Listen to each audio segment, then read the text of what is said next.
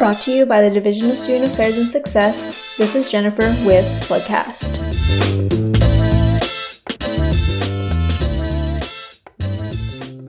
So I've been interning with Younger Lagoon for about this quarter so far, and I just want to bring this natural reserve out into the open and have UCSC students visit it more often, just because I think it's a really cool resource. Younger Lagoon Reserve is part of the UCSC Natural Reserve System, located on our coastal campus and extends out 72 acres. For context, our Natural Reserve System encompasses 4 different sites. While our campus Natural Reserve is managed as a UCSC reserve, it is not officially a part of the system. Out of our 4 different sites, Younger Lagoon Reserve is just one of them, along with Año Nuevo Island Reserve, Landals Hills Big Creek Reserve, and Fort Ord Natural Reserve, which may have their own episode soon, so stay tuned to the Slugcast to learn more about the natural spaces available to you as a student at UC Santa Cruz. Younger Lagoon Reserve preserves valuable habitat for an assembly of plants and animals along the Central Coast, expanding to encapsulate coastal prairie, coastal shrub, freshwater and saltwater wetlands. This outdoor classroom and lab is often described as, quote, the field, as described by many in our natural sciences departments. The reserve also provides a space for research, education, and public service. As with many other resources on campus, due to COVID-19, in-person tours are postponed, but there are virtual tours available online, also available in Spanish.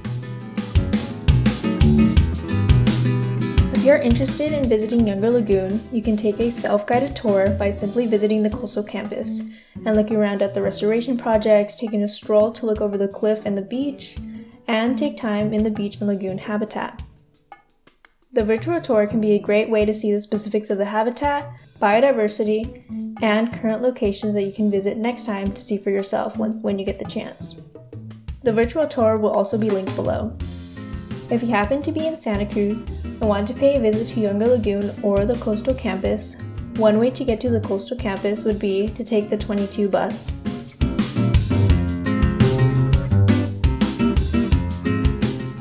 For students interested in restoration, wildlife, the environment, ecosystems, or all the above, there are plenty of internships for students to participate in with ranging niches. Younger Lagoon Reserve takes in many interns every quarter, ranging from first-year students to seniors. During each quarter, there are many projects going on at the same time, so students that are interns can gain experience and network at these sites during their hours. As you may or may not know, internships come with academic credit and show up on your transcripts after completion. With Younger Lagoon Reserve internship, students will likely receive credit through UCSC's Environmental Studies Internship Office, which I will link their website below for you to check out Younger Lagoon internships and more.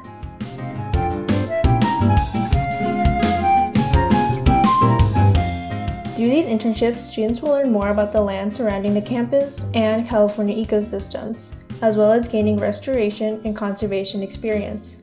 Students can begin interning with the option of a 2-unit internship to begin with the Younger Lagoon Reserve Habitat Restoration Crew, where students can be involved with each part of the restoration process, such as propagation of native species, removing invasive species, land stewardship, as well as planting native seedlings.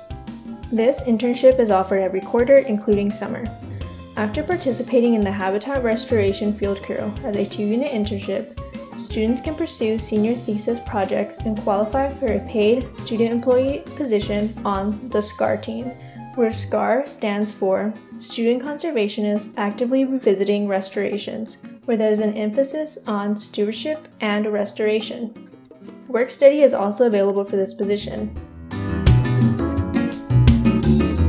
Another internship offered is the YLR, or Younger Lagoon Reserve, banding station, which is a songbird banding station where local and migratory species are monitored and tagged with different capture methods. This data that's collected is forwarded to national bird banding databases. If you have any questions or are interested in any of the internships mentioned above, you should check out the links below. In terms of the UCSC Natural Reserve System, there are plenty of internships ranging from fieldwork at one of the reserves to science communications. Most of these opportunities for some internship experience can be located through UCSC's website under these departments/areas. First up is the Norris Center for Natural History, which has campus natural reserve internships where the majority of interns work with the Forest Ecology Research Plot or Continuous Forest Inventory projects, where students can learn forestry and ecology skills while measuring trees on upper campus. Second is the Santa Cruz Museum of Natural History, where there is an education internship that places an emphasis on science communication for Santa Cruz children for students who are looking to gain more experience in either the outdoors and environmental education.